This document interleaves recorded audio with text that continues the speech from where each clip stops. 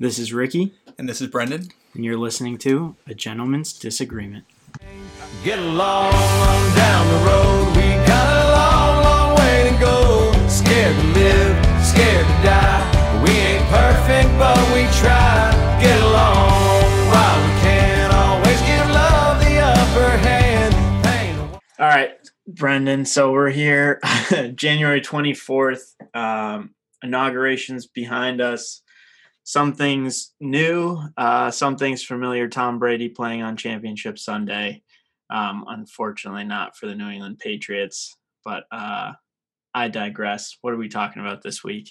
Yeah, if people listen to the biggest stories of 2020 episode, that was on Ricky's list of biggest stories of 2020. So, Big. So actually this week is going to be a little bit different. We have, after Ricky unilaterally made the decision last week, if people listen to the end of last week's episode, Ricky said, well, that's going to be the conclusion of season 1, which was news to me at the time. So now that it is season 2, though, we are going to try to do a couple of different things. And one of those things is try to bring on guests occasionally to get different perspectives on different issues. And so we're going to have our first guest on this episode. And so we'll talk, it's Ollie Starnes, who some people might know, but I imagine most people don't. But so we're going to talk to Ollie later in the episode, and we'll also talk our hopes for the Biden-Harris administration. Ricky's going to give a little bit of a rundown of, last week we talked retrospectively about the Trump-Pence administration and kind of the biggest successes and failures of their administration. And now we're going to look ahead to the Biden-Harris administration and what we hope that they accomplish over these next 4 years. So that'll be the bulk of the episode. But before we do all that, because it is apparently season 2, I'm going to kick it back to you, Ricky, just to kind of do a little bit of a reset for anybody that has picked it up, over the last few episodes, few weeks, few months, in terms of what we're doing here, our purpose, our vision for this show. Yeah, and I mean, so we wear multiple hats here at a Gentleman's Disagreement podcast. Brendan's our director of marketing, but he's just on a need to know basis for these executive decisions that I make over here, and he didn't need to know until we got to the end there. You got a little surprise, but yeah,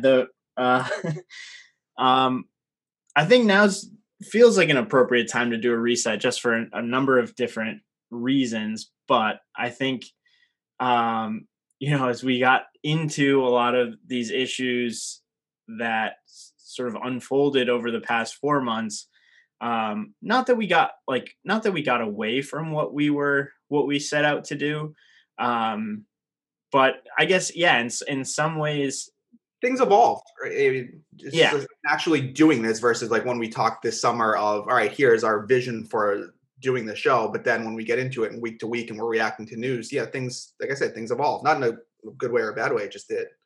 Right. Exactly. And I think, one of the challenges that we certainly did not envision solving, but when we sort of set out to create a podcast that we felt was different from what was out there today, one of the main things that we talked about was that there just wasn't as much room for gray area. You had to be for something or against something. You had to be every issue had to be black or white, and it would tell you, your party's affiliation sort of would tell you how you have to interpret certain events. And I think we know that reality just doesn't fall neatly into those buckets. And I think what we tried to tease out a little bit with, part of why I wanted you to speak on conservatism a week or two ago was just that the right, even if Donald Trump as a figurehead for the party does elicit a lot of feelings, that even in those circumstances, the party was not, a monolith then. And I think similarly, the left is not either. And I mean, obviously you saw that play out more emphatically during the primary. And there has been a lot of kind of coalescing around Biden heading into the general election. But these differences of opinion within the party exist as much as they do from party to party. Yeah, and one thing I think we've gotten a fair amount of feedback around our title in terms of like a gentleman's disagreement, and people listening and being like, "Well, it actually doesn't seem like there's much disagreement." And I think part of that is very intentional, that we are striving to find common ground, and whether we actually come to an agreement at the end of the episode is kind of beside the point. Sometimes I feel like we do, sometimes we don't, but the goal is to try to have these conversations, highlight some of the nuances, the gray areas, like you said, and find some, at least, things that we can agree upon, whether or not we agree with the a whole issue, or at least at minimum see why we disagree about things. I will say, and I feel badly about this from my end of the spectrum, where it's been hard, like with all of the recent events, kind of the Trump-led events over these past few weeks and few months, to, in my opinion, to really, for me to like disagree about a lot of like your takes on things, because I feel similarly. So I feel like if we had done this, in 2019, we would have had maybe more spirited debate about some of like the policy issues. But I feel like so much of what's happened in the last few months has been like far more important, in my opinion, than policy disagreements and things that you and I, as people, as Americans, actually agree on pretty substantially. So I think in that sense, uh, there's maybe not been as much disagreement as we had originally hoped, intended. But I think it's very, like, circumstances drive a lot of what we talk about, and it's like I don't necessarily go into things trying to agree with you or disagree with you. I just give my takes, you give yours, and it feels like recently we've been largely on the same page. But I don't think there's any guarantee that that continues. Yeah. Yeah. And in fact, I kind of expect that it won't. This is potentially like a low key sixth hope for the Biden administration, is that a lot of that noise and clutter that's not really, it's definitely not constructive. It doesn't add to sort of policy debates and discussions that we had with the Trump administration, just like the constant circus of the the Ferris wheel of people hopping on in and out of the administration, and things that really dominated the news cycle that didn't really have anything to do with moving forward legislation or addressing any like actual issues impacting America. Right. And in that sense, and I've said this before, like, I'm really excited to debate these issues. Like, there's already things, and maybe we'll get into this later, but maybe not. But even over the course of the first, 4 or 5 days of the Biden administration, there are things that I already take issue with. So, but I'm excited to have those policy debates and disagreements, because I don't feel like we were really able. That was one of our original intentions, and I don't feel like we were able to do it given everything that has happened. But that's certainly, I guess, we could say a hope for season 2 of the podcast. So this is why you needed the seasons. There we go. All right. When we come back, we will be joined by our very first guest, Ollie Starnes, and we'll see what he has to say, his hopes for the Biden-Harris administration. You know how I feel. It's a new dawn, it's a new day, it's a new life for me, and I'm feeling good. All right, so we welcome on our very first guest to the Gentleman's Disagreement podcast. Really excited about this. This is one of my close friends, Oliver Martin Starnes. Ollie is how I know him as. So welcome, Ollie. We appreciate you being here and taking some time to join us here, and being the first, being the guinea pig for Ricky and I's interview skills. Yeah, no pressure. Like, we might not have another guest if this goes sideways. So. I'm glad I'm the guinea pig. I appreciate you having me. All right, so I want to give the people out there just a little bio and Ollie about Ollie, and Ollie, feel free to hop in if I miss anything or anything you think is important. So Ollie is born and raised in Roxbury, New Jersey. Not as cool as the Roxbury from Boston, but that's all right. It's like the second best Roxbury I know. So, but I know Ollie we went to Trinity College together. So that's where Ollie and I met, Trinity College in Hartford. Ollie, you might want to comment on this, but when we first met, Ollie did not like me, Did not like me. Did not like my roommate. Ollie, do you have any thoughts 10 years, 15 years later on that? Yeah, that's accurate. That's still accurate now as it was then. Wasn't fond of very much. Yeah. All right. So we met and Ollie got over his dislike, I think. But Ollie played football at Trinity. He majored in political science and video games. I'm only saying that half jokingly. And then he also stayed at Trinity to get his graduate degree in public policy, worked for Senator Lieberman in Hartford for a little bit, and then moved back to Jersey. And from what I know, and this is one of the reasons why Ollie's here, and what I want to hear more about is, since you've been back in Jersey, you spent 4 or 5 years at least, I think, interning, running campaigns, doing some like caucus work.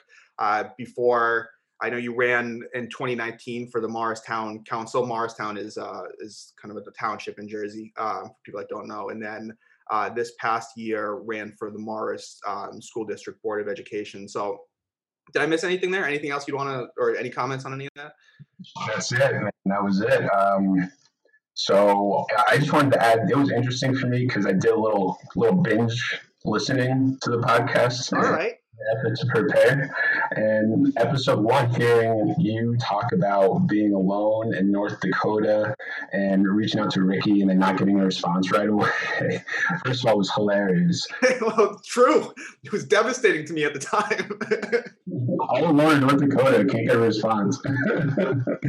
But like, it also reminded me of, because you were texting me during that time too, and like that was, in like I was like in the nitty gritty, cutting my teeth, getting my experience, and just listening to yours, or at least reading your experience through text, it brought back a lot of memories. Hearing episode 1, and it was interesting. Well, that brings, now that you've said that, brings back a lot of memories for me. And so I was driving like all over. You and I were kind of doing similar things, working for very different candidates in very different parts of the country. But I remember like on these long drives, it would be like at night, I'd be driving back from, door knocking or something in, I don't know, like Dickinson, North Dakota, which is, if anybody knows where that is, credit to them.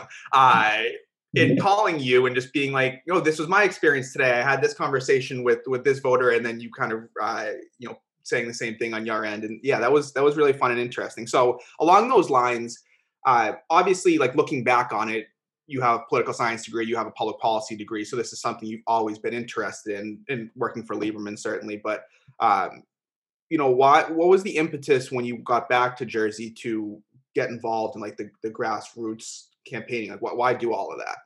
Right. So my impetus was my mother, and trying to follow her footsteps as someone who retired this year. I guess she retired in 2020 after 30 years of service with the Department of Defense. She was a civilian chemical engineer. And me not necessarily having those, chemical engineering, smarts, if you will. I was like, all right. So that's why I pursued, first of all, political science. And, always pursuing higher education was something that she's big on. So that was another reason why I stayed and got the public policy master's. The reason for the grassroots thing, coming back to New Jersey, was because there's no roadmap to get into a political career in New Jersey politics, and I just was really wanting to go in at the ground floor and work my way to the top. That was my mentality. I said, there's no roadmap. Okay, well, there's always the baseline roadmap, which is start as low as you can and work as hard as you can, and now see where it takes you. And that's why I did that. Yeah. And how did you find like kind of throwing yourself in there? I guess like I'd be like, what was your experience? Like you and I have kind of talked about this a little offline, but I'd be curious, especially a few years later, you kind of reflecting back on that. It's not easy kind of throwing, I totally agree. It's the right way to do it, is to really throw yourself at the bottom and learn, like you said, the nitty gritty aspects of it. It's a lot of things where I think unless you've done the campaign work, you have no idea of like that nitty gritty stuff where it takes, knocking on doors and making those phone calls and leading events where there are not that many people there. Like those type of things are like, it's the behind the scenes things that no one sees when we have inauguration day, but everyone in politics starts with those things. So I'm curious to hear like your reflections on like your experiences the last few years doing that work? I would say, just generally speaking, let's put in a time frame from 2014 till present day, 2021. I would say it was really crazy to kind of reflect on everybody who, for instance, who went off to college and came back. I'm actually just reflecting on an experience over the summer. So this isn't necessarily answering your question. Let me stop and start over. I apologize. Ollie, if you listen to more of our episodes, this is Ricky and I all the time being like, what are we talking about? There's so many thoughts, and I want to go, but I want to stay focused at the same time. Yeah.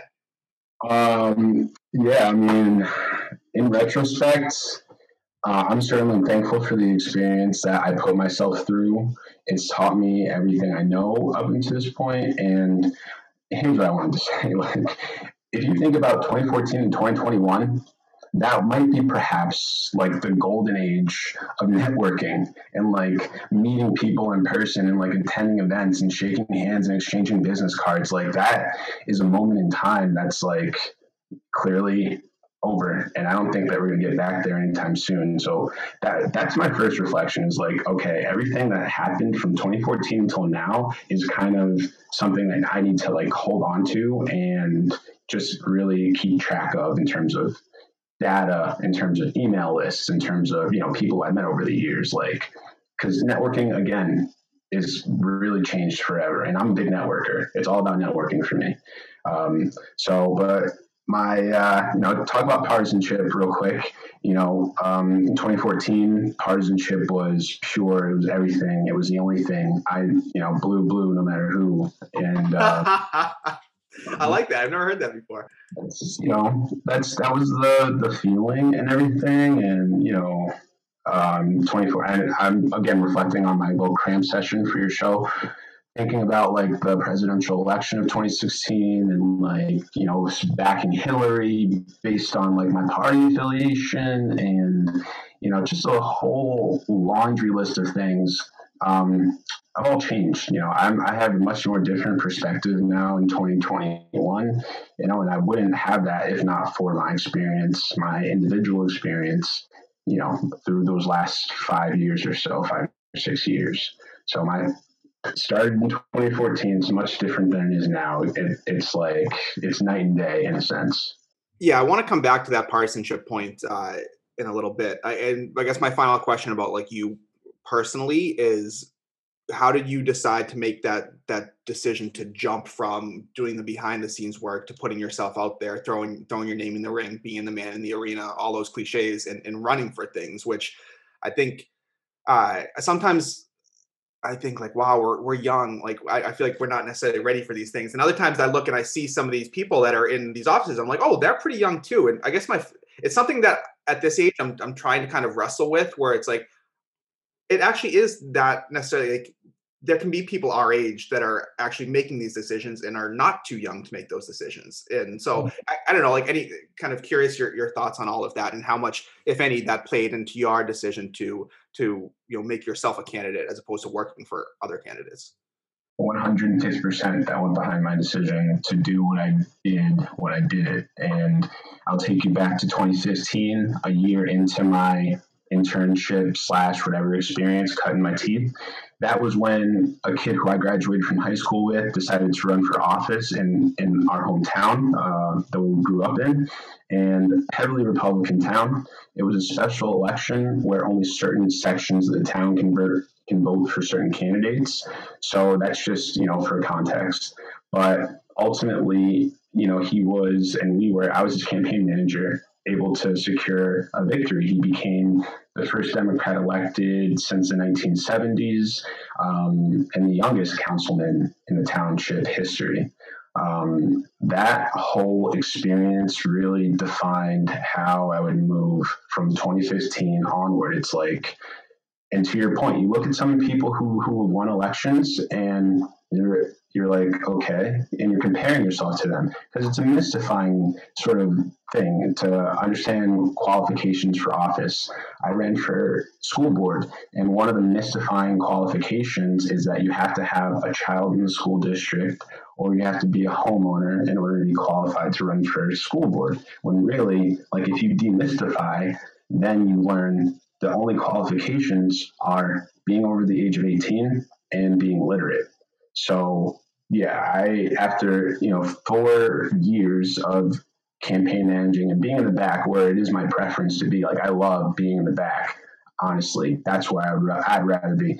Running for office, you have to be in the front, but if you think about it, you have to be in the front for as long as you run for office until you win, and then that's basically, if you run your campaigns right, that's basically it.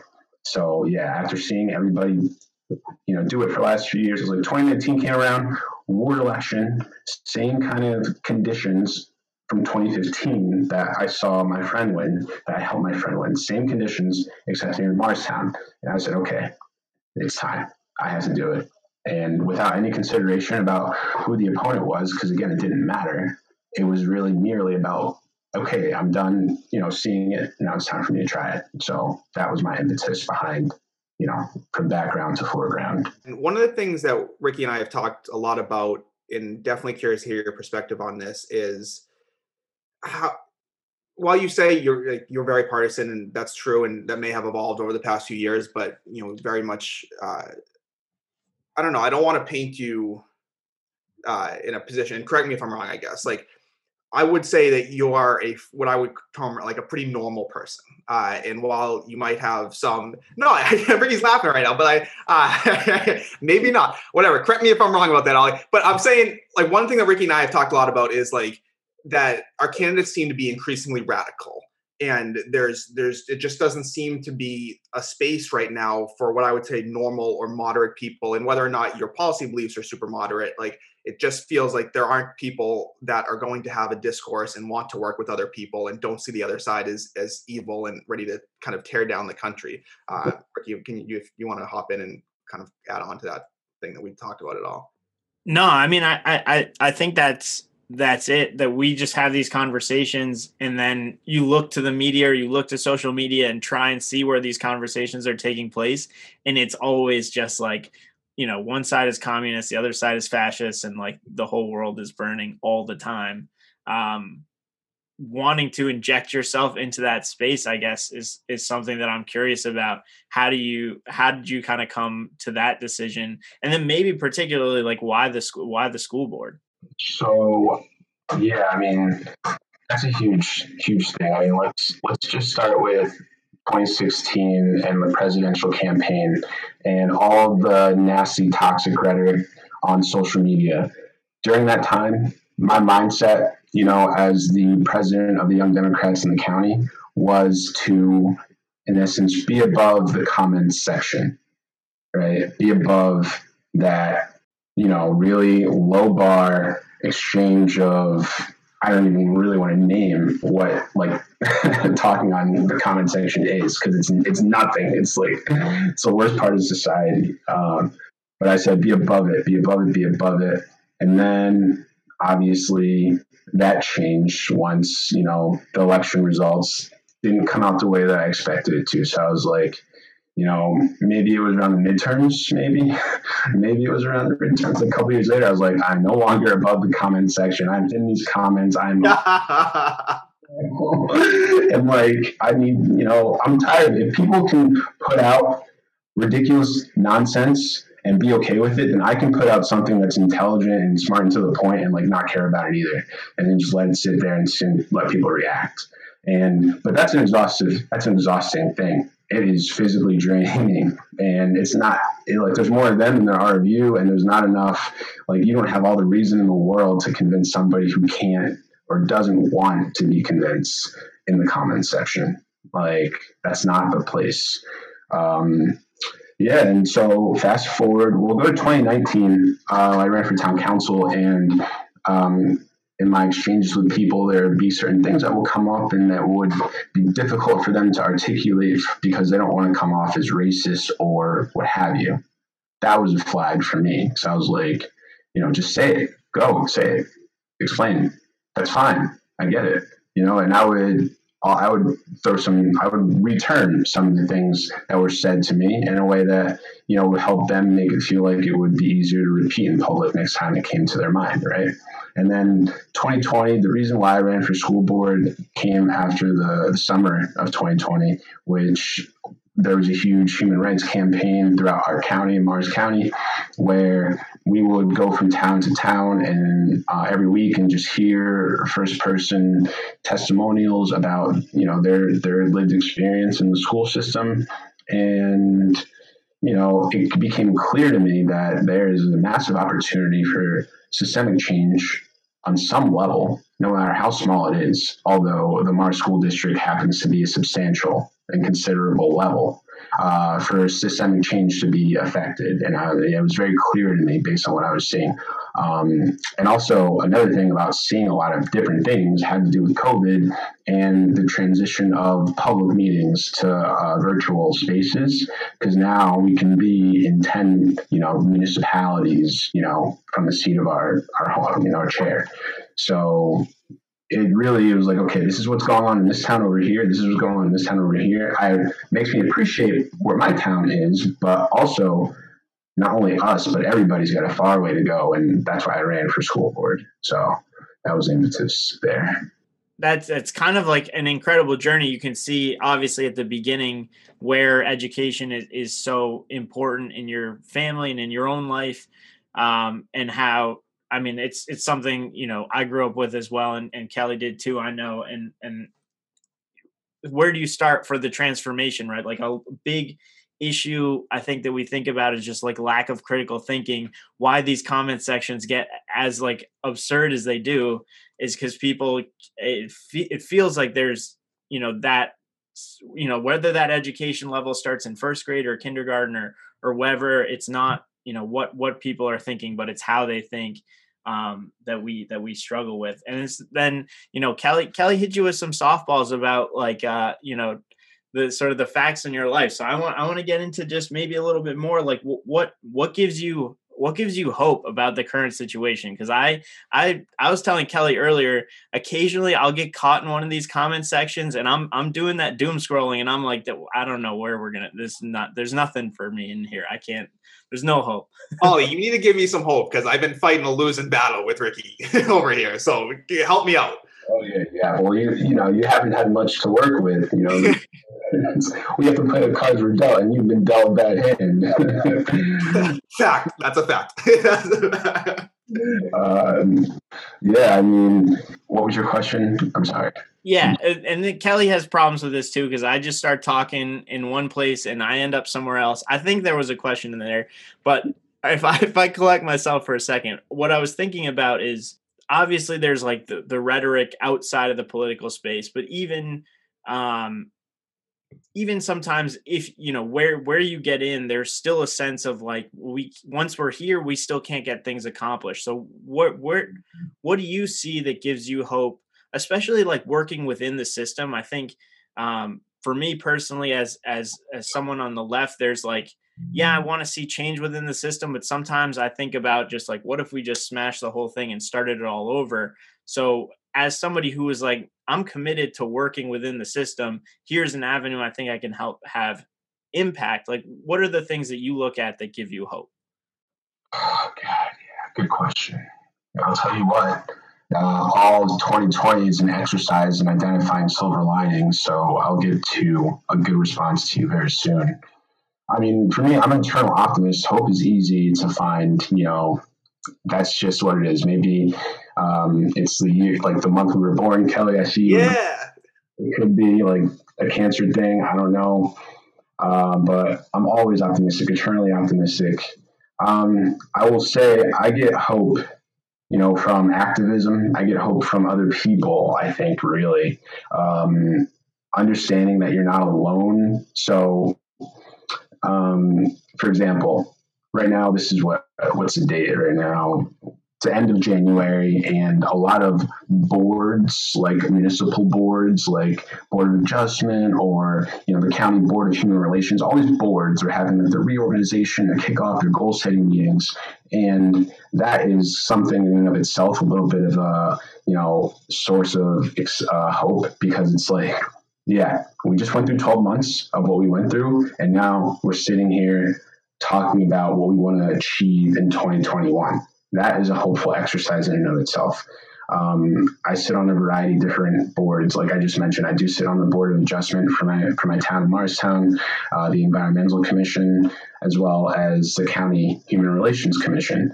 And, the latter one especially, it's composed of a huge multi-generational, multicultural coalition of people who hold all these various positions across the county, who are on board for being an active presence in the county for whatever 2021 may bring, in terms of, people having a number to call, or, they have a resource to contact, with something that may not be appropriate for the police, or for something that they might not want to tell their friend. I get hope. Planning gives me hope. I get hope in planning. I'll say that I've been doing a lot of planning after going 0 for 2 in local elections, and I realized that perhaps being an elected official doesn't necessarily give you, wield you the ability to do all the change that you might want to do. And that's my perspective from, losing 2 elections, and from volunteering for the last 6 years, is that I can do more by holding electeds accountable than I can by being elected. And I think that's something that you can only really come to understand by yourself. I don't think if you have the aspiration to run for office, you're going to listen to me tell you, just keep holding them accountable, don't run. So I get hope through planning. I have planned to open a business for a long time, and I recently did it this week. I registered an LLC, and it's breaking news on this podcast. You got me hyped when you reached out to invite me to All right. Well, I'm really excited. Let's hear about it. Let's hear about the business. So the business, it's called All in Moderation, and what the main purpose of it is to essentially keep the conversation going. What does that mean? Well, there's a bunch of conversations that need to be had, and too often they are occasions. They are, let's talk about this because it's this day, or let's talk about that because it's this month, right? So all in moderation is an ever-present platform for conversations, uncomfortable conversations to happen. And I'll serve as a moderator. I will facilitate these conversations, community-based, one-on-one, or family-based, or what have you. There needs to be a forum where people feel comfortable to talk without having to feel like there's some kind of consequence tied to it. And that is what all moderation seeks to do. I got the idea about this ongoing conversation from 2017. We had a gubernatorial election, and for the first time, mind you, we have elections every year in New Jersey, but 2017 was the first time I'd seen a panel hosted that was mainly to be talking about social issues, issues on, race or what have you. That was unheard of to me prior, and I was really fascinated by it, and obviously it inspired me. So later that year, I did something similar. I tried, not nearly as successful, but I tried. And then I did, most recently I did one in 2020 in March, and that was for a special election. Only certain Democrats were eligible to vote for it based on your legislative district in the state.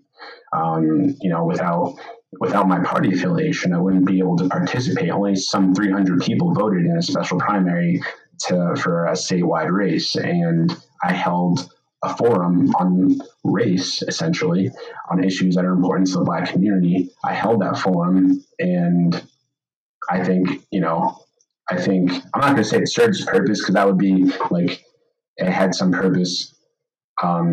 It served its purpose in a way that allowed aspiring public officials to talk from their heart about like very uncomfortable issues that they wouldn't have any reason to talk about without, other than sitting at this table in front of the people that they're competing against trying to win the special election. That kind of thing is like, that's it for me. Like if I can be a presence that people need to come to and say, if they want public trust, then they got to come in front of the forum and, speak from the heart on issues that, will not be asked to them otherwise. Right. So that's really, really what it's all about. And along the way, I will use my not expertise, but my professional experience and grants and grant programs to help nonprofits or, small organizations to like get grant funding. Or I'll also help consult people who would like to run for office locally. This is all, mind you, for Morristown area, North Jersey, Morris County. This is really, that's another part of it. It's really local. Like I'm not trying to be some national moderator. I'm not trying to help people. I would like to help people in faraway places like, in the Midwest or whatever, understand. But this is really for like Morris County, and I'm trying to do what I can in my area to see, help solve a problem. Like people want to have a full conversation, a full exchange of ideas, and I want to help facilitate that. So that's why I made the business. All right. Well, you said there's like a lot I want to touch on with what you said. A lot of really interesting things. I do want to take it national for now, and because you mentioned all of the things that give you hope, and one of the things you said was like this time of year where people are planning and looking ahead for what's to come gives you hope, and I agree. I with the inauguration this past Wednesday, I had a chance to watch a large portion of it for the first time in years, and it was cool. It was whatever your feelings are about Biden or about Biden-Harris or about Democrats controlling the level, all three kind of levels of government. I thought it was a really hopeful day, and I know not everyone in the country feels like that, but the pomp and circumstance, the whole event did give me a lot of hope. And I will say, like, Amanda Gorman's poem like blew me away. And Ricky and I were talking about this offline, where this is not like spoken word is not the new phenomenon like it's being treated as in some areas of the media, right? Like, but her poem in particular was moving. I texted one of my friends. I was like, "Can I vote for her?" And maybe someday I will. But so this is my question for you, and Ricky and I are going to talk more about this too. Is what is your hope for the Biden administration? And particularly, I would love to hear your hopes for their plans to address the race issues, the systemic inequalities that exist in our country. I think I feel oftentimes where things bubble up like they did in the summer of 2020, and there was a sense of urgency there, and it's not the first time it's happened. I think it was the largest scale that I've seen it happen on, like that sense of urgency across the country, which was great and necessary in my opinion. But then other things happen and the news cycle moves on, and while I think some people still feel that urgency to address these, systemic inequalities that we were talking about in the summer of 2020, I also think, well, now there are other things, like obviously COVID and the economy and climate change, and all of those things are equally important. But it feels, and I don't think this is the first time it's happened. I think it happens far too often where the systemic inequalities get pushed to the back burner. So I'm curious, like your thoughts on that and what you're looking for out of the Biden administration on a more national level. Yeah, I would certainly agree with you. These things typically come and go in flashes. One of the repeated phrases of the summer of 2020 was, in essence, this might be a moment for you, but it's a movement for all of us here. Like, this is essentially our lives. This will not end when the cameras go away. So that's to be echoed. That does happen. And that's another drive of mine, is to, again, in the act of holding electeds accountable, you have to do it with a fervency of, impatience for change and progress. Like, And there's a way to go about it without being like rabid, foaming from the mouth, right? But that's the energy. You want to be impatient for change and progress, like fast progress immediately. What's the holdup and why?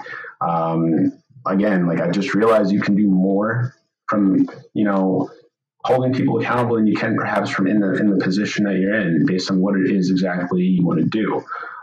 That's just how I see it personally. Like, not to say you can't be a change maker from an office position. In fact, I know you can. Like, the president has the ability to, set the tone. He has a responsibility, in fact, to set the tone. Even though he can't necessarily wave a wand and do X, he can certainly sign an executive order that may help get X be accomplished. These things he can do to set the tone are what I'm hoping for, from this administration. If I had like one wish, I would think it would be reparations. I would like to see a reparation program or what have you be materialized, because I've just been doing my research topically, and I think my influences over the years have changed and are continuing to change. And this year, one of my strongest influences will be Dr. Martin Luther King Jr., which may not come as a surprise, but I would tell you, like the last 18 months, the last 2 years, I was more so, Malcolm X kind of energy, after losing an election in 2019 and, watching some documentaries leading up to, January 2020. And then, we lose Kobe, Kobe passes away, and then, almost getting into a war, with Iran and, all these different things that lead up to,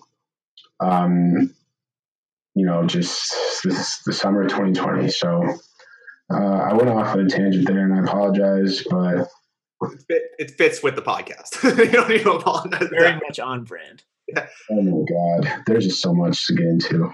You gave us the kind of, if you had one wish for a policy put in place to sort of start to address, for lack of a better word, systemic racism, right? And what it has done to communities of color, to the Black community, especially in this country. I guess I wonder, like, even sort of beyond that honestly for me would be like a good first step. But how do we really, we look at the polarization of the political spectrum, but a lot of that in there is just sort of race relations in this country being where they are today. Like, how do we, what else are we missing? What else do we need to start to see? Leave the Biden administration out of it. This could be a 20-year, 50-year plan, but it's something that I've been thinking about that I don't really know what those steps look like. And I'm curious if you've been, what you're thinking about. I think it's about reaching a common understanding. I am thinking about reaching a common understanding with like our fellow man. I think as you started to say that, one common theme that I've been thinking about is like, how do we frame sort of like treating racism as an affliction, as something that is afflicting all of us as a country, and not just, it doesn't just benefit the Black community. It actually, like, as we start to get more integrated, like, everybody will benefit from a society that is less racist, not just the people who are the subject of the racism, for sure. Well said. Absolutely well said. I'd just like to quickly share about like the evolution of influences that I kind of touched on earlier, where right now it's Martin Luther King, but like for the last 2 years, it was Malcolm X because of like all the crap I went through with the Democratic Party and what have you. But like I said, now it's back to Martin Luther King, and he spoke on this very thing, and he kind of took it back to India, where I believe it was conversations with Mahatma Gandhi regarding the caste system and how untouchables were, they were they received reparations in the form of scholarships and in the form of educational attainment opportunities, where if somebody from a higher caste and somebody who was considered untouchable applied for the same college, then the college is forced to accept the untouchable. Like if they have like the same qualifications outside of caste, right? And that, that was a Mahatma Gandhi led, policy move in India. And so that kind of like, if you think about it, bring it to the United States and how, after slavery and Reconstruction, the federal government provided subsidies for farmers to help them, learn how to work their land, the land they have received from the government, and get loans and federal monies to buy equipment to like mechanize their farms, and then like as African Americans having to be told to like pick ourselves up by the bootstraps after what was, and in some ways continues to be, the institution of slavery in this country is like a hard thing to kind of swallow. It's a hard thing to swallow. It's a little bit it's a little hypocritic. It's a little bit hypocrisy there to receive so much federal aid, to build up your farm and then tell starving Black people to pick themselves up. It's like, and like bring it to 2021 or 2020, the Trump time in office, he was, through his trade deals, ultimately subsidizing farmers who didn't necessarily have to work their land because of bad trade deals. Farmers were being incentivized not to work because they were, Trump had stimulus money for people in the agriculture sector who were being hurt by trade deals with China. So it's just like those.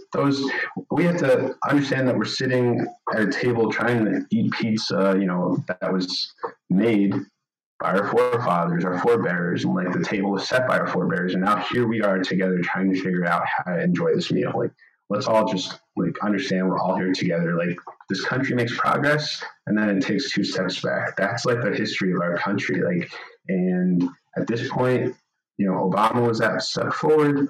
Then we got President Trump, and we got one-term President Trump, and I don't know if there was a second step back, but now we have Biden, and I hope that's not the second step back. I doubt it will be, but I just want us to understand, like, we've made progress in the past, we can make it again. Let's just all come to the table and understand, like, we are, we're here because of people who, like, weren't, like, we're here because of our forefathers, and let's just figure out how to move forward on the same page, please. That would be my hope.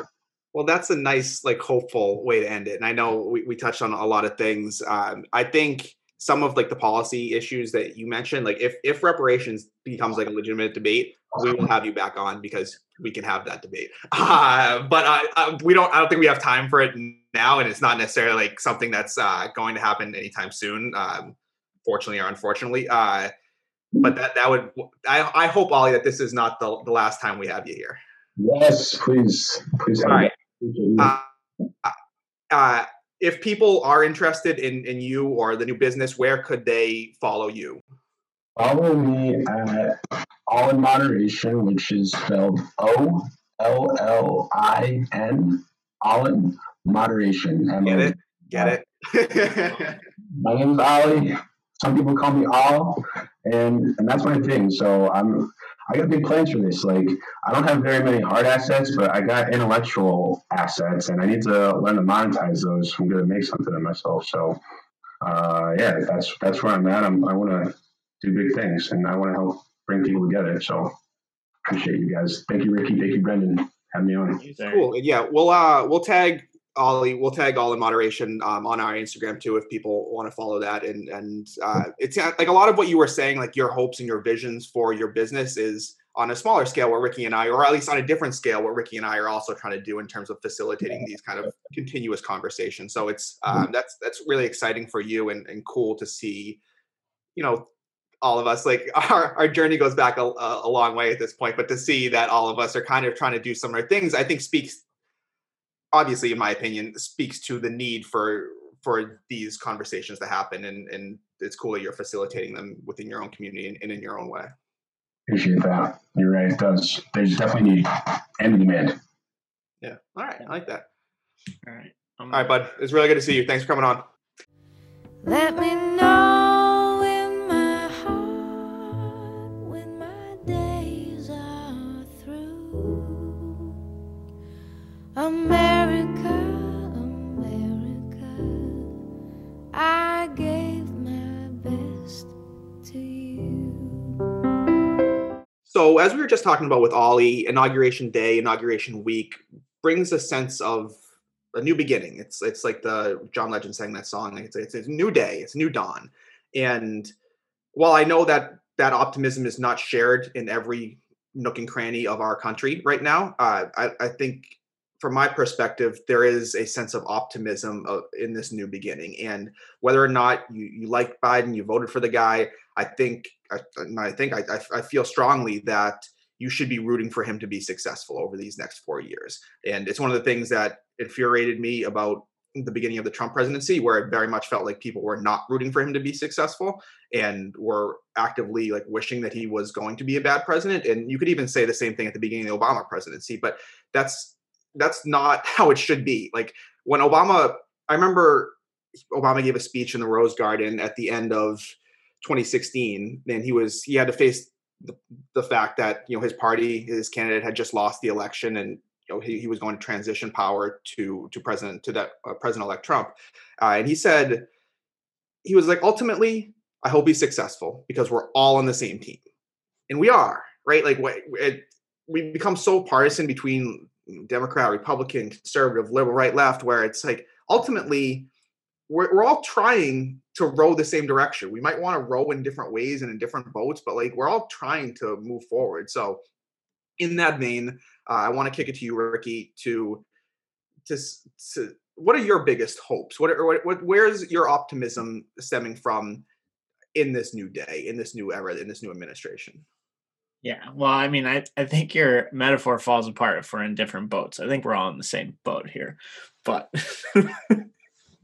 I think that's a fair question, and I want I should say that these aren't the list I'm about to hit you with, and I feel like I need to set this up, is not necessarily what I believe, you know, Biden will accomplish, but they are areas that I hope to see some focus on, and not necessarily in any order. I think coming off of that discussion with Ollie, and now I'm about to jump right in. So here we go. I think number one for me will be addressing racial injustice, and I say that beyond police reform, because I think there are a number of different areas, and some of these things that I will talk, that, you know, some of these others of my top 5 hopes will in a part be thinking about how we're addressing racial justice. I mean, you hear about you know, now when we're evaluating the coronavirus, we evaluate sort of disproportionate impacts on minority communities, Black and Indigenous communities, Hispanic communities, right? So I know that it is now already a broader part of the conversation, but I think there has to be a more pointed, I'm not sure, it's definitely not a single policy, but it certainly has to be a more concerted effort to address both historical challenges that sort of we've created for our society today, as well as these new things going forward. I mean, we've talked about it in terms of kind of access. So like when we're talking about COVID relief, equal access to those funds when we're looking at businesses and things like that. But there are so many different places where this comes into play. Beyond that, I really hope that Biden picks up where Obama left off and expanding access to healthcare. The Affordable Care Act, you know, certainly did not was not a resounding success, but did have the impact of getting a lot more people insured. And I think that for any equal society, I think access to basic healthcare is an important foundation. So that would be number two, but you can kind of probably interchange that with number one. I think education affordability is something that certainly at the higher education level, but then access to adequate education at lower levels is has been a part of campaign discussions on the Democratic side, and I'm hopeful that there is some progress in that avenue. Um, and then the last sort of the last two ish topics that I think are a little bit more nebulous and a little less like specific hopes for the administration, but I really want to see one, a return to science. So climate change obviously is like top of mind when we say that, but really in terms of anything like a fact-based governing strategy is something that I'm really hopeful for and looking forward to. What a wild thing that you have to hope for that. I know. I agree. That's like top of my list too. But that we even have to be like, well, I hope we use facts in our government this time around. Right.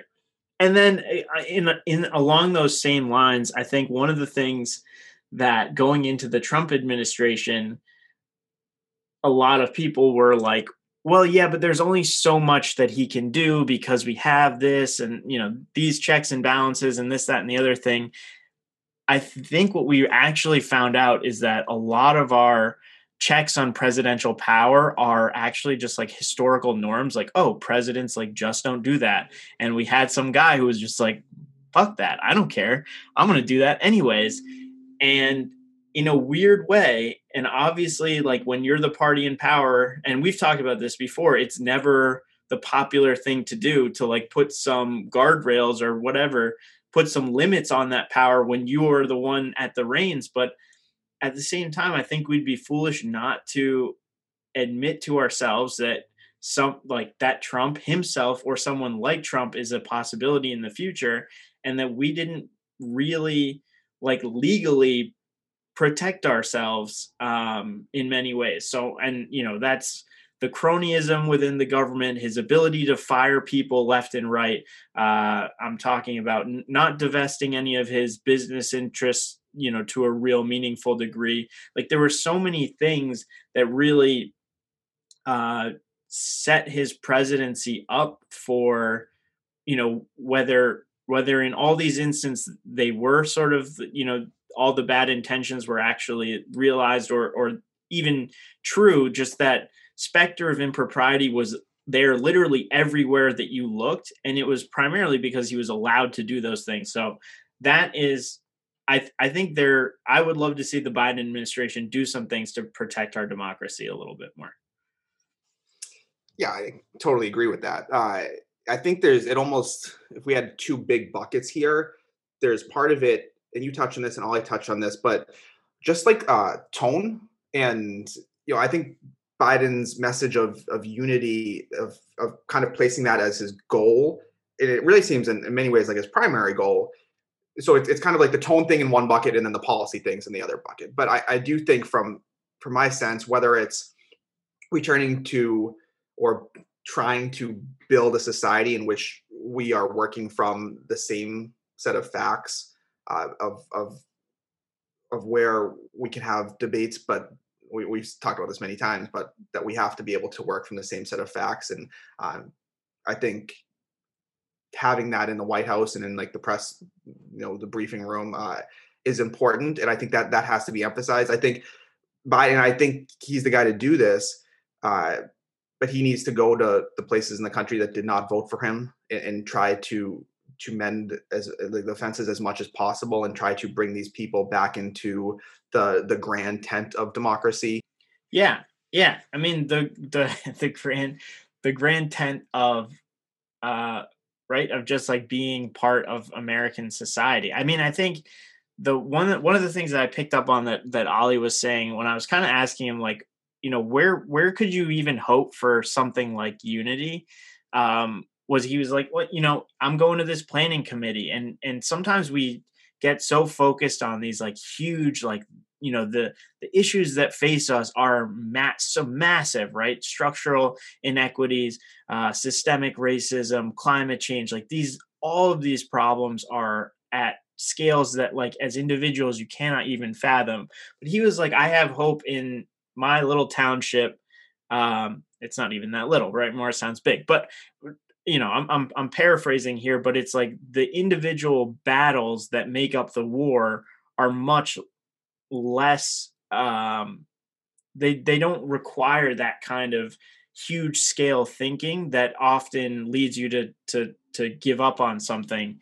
Um, and I guess adding an additional one like unity on day one was never a possibility. But rather than fight these like huge scale battles, like I'd love to see focusing on sort of the smaller things, like where are the wins that we can get that everyone should be able to agree on. Right, and that when you can get those wins, then you can start to build some consensus. And again, like we're obviously there are going to be huge policy disagreements, and that's fine.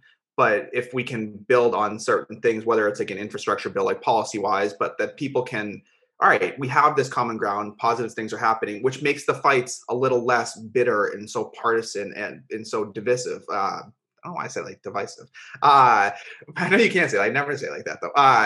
And so I think kind of building that, and it's huge, and I don't know, I have no answers for how to kind of get back to a tone of civility, but I'm hopeful that this administration will do that, because even like I never really liked when people are like, well, look at what the president does, like, and when people are ascribing that for kind of all of the evils, when people in middle school are like speaking to each other disrespectfully or rudely. Like upon further reflection, I think there is something to that. When the person that's dominating the news is just everywhere, is setting a tone of disrespect for people, and I think, and I guess I'm hopeful that Biden will not do that, and will try to work, not only civilly, but we'll try to actually work with other people. And that goes to the policy points that you said, where I hope that he continues to try to actually work with Republicans. I know there's a lot of pressure on him from the left to eliminate the filibuster and or govern with executive orders, like so much of Trump's governance was. I don't think that's the way to govern, and I'm glad that he's resisting those overtures so far, but that pressure will build. And obviously it takes two to tango. Republicans have to be willing to work with him and compromise with him and to try to get things done. But Yeah. yeah, go ahead. No, I mean, I was gonna like, the flip side of my hope is the problem, and we bring it back to situations like primaries and just individuals not having the right incentives. Like, folks on the left basically constantly bringing up the kind of the litmus test: are you passing as the right level of progressive or not? And then on the right, it's it. I mean, you should like if you watch Fox News like I do, which is like kind of sarcastically or ironically on a semi regular basis now, just watching the things that they were picking on at the inauguration, if only because they know that like getting people hyped up and angry is the easiest way to continue to pump their ratings. And that's very much similar, like, when we talk about kind of the representatives on the extremes, it's very similar. The easiest motivating tool is like, how do I get you mad?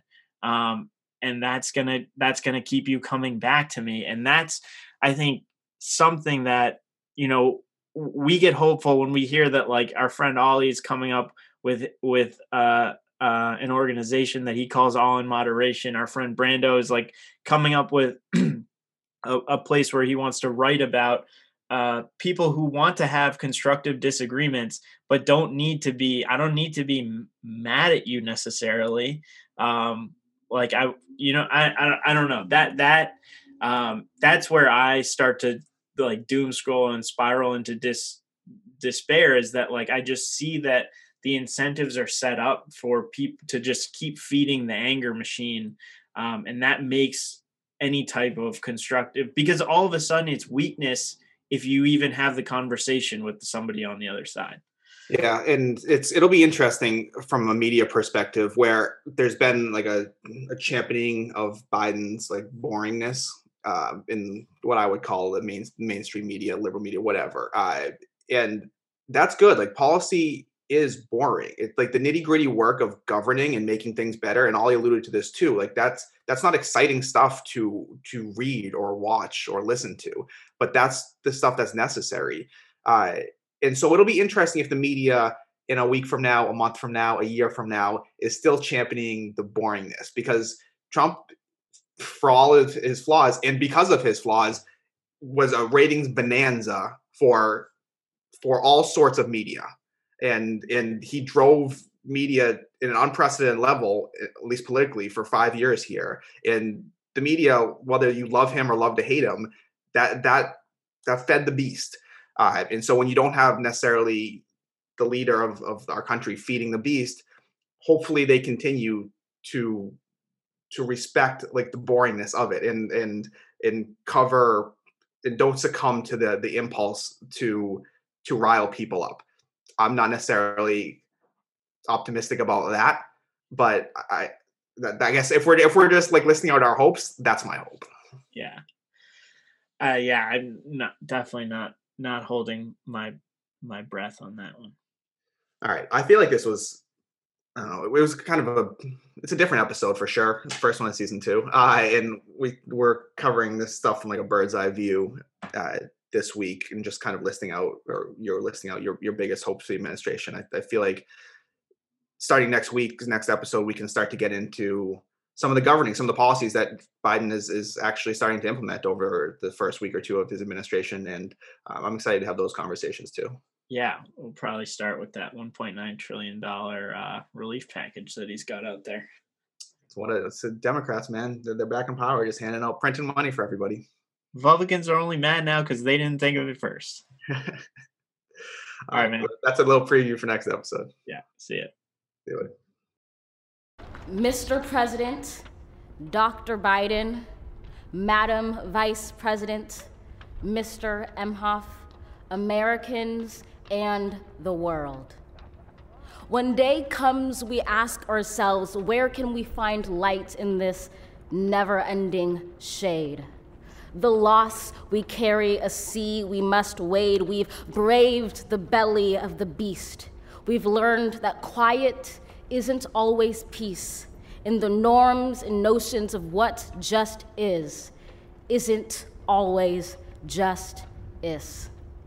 And yet the dawn is ours before we knew it. Somehow we do it. Somehow we've weathered and witnessed a nation that isn't broken, but simply unfinished. We, the successors of a country and a time where a skinny black girl descended from slaves and raised by a single mother can dream of becoming president, only to find herself reciting for one.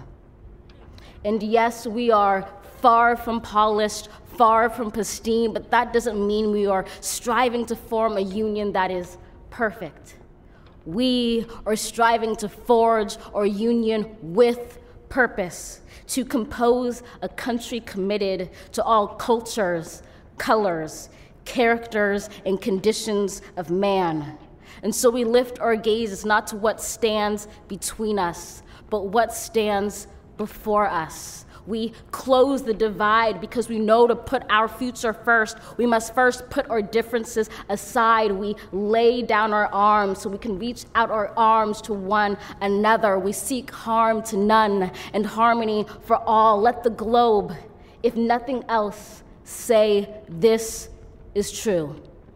That even as we grieved, we grew. That even as we hurt, we hoped. That even as we tired, we tried. That we'll forever be tied together, victorious. Not because we will never again know defeat, but because we will never again sow division.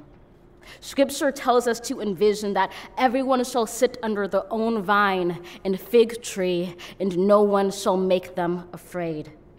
If we're to live up to our own time, then victory won't lie in the blade, but in all the bridges we've made. That is the promised glade, the hill we climb if only we dare it, because being American is more than a pride we inherit. It's the past we step into and how we repair it.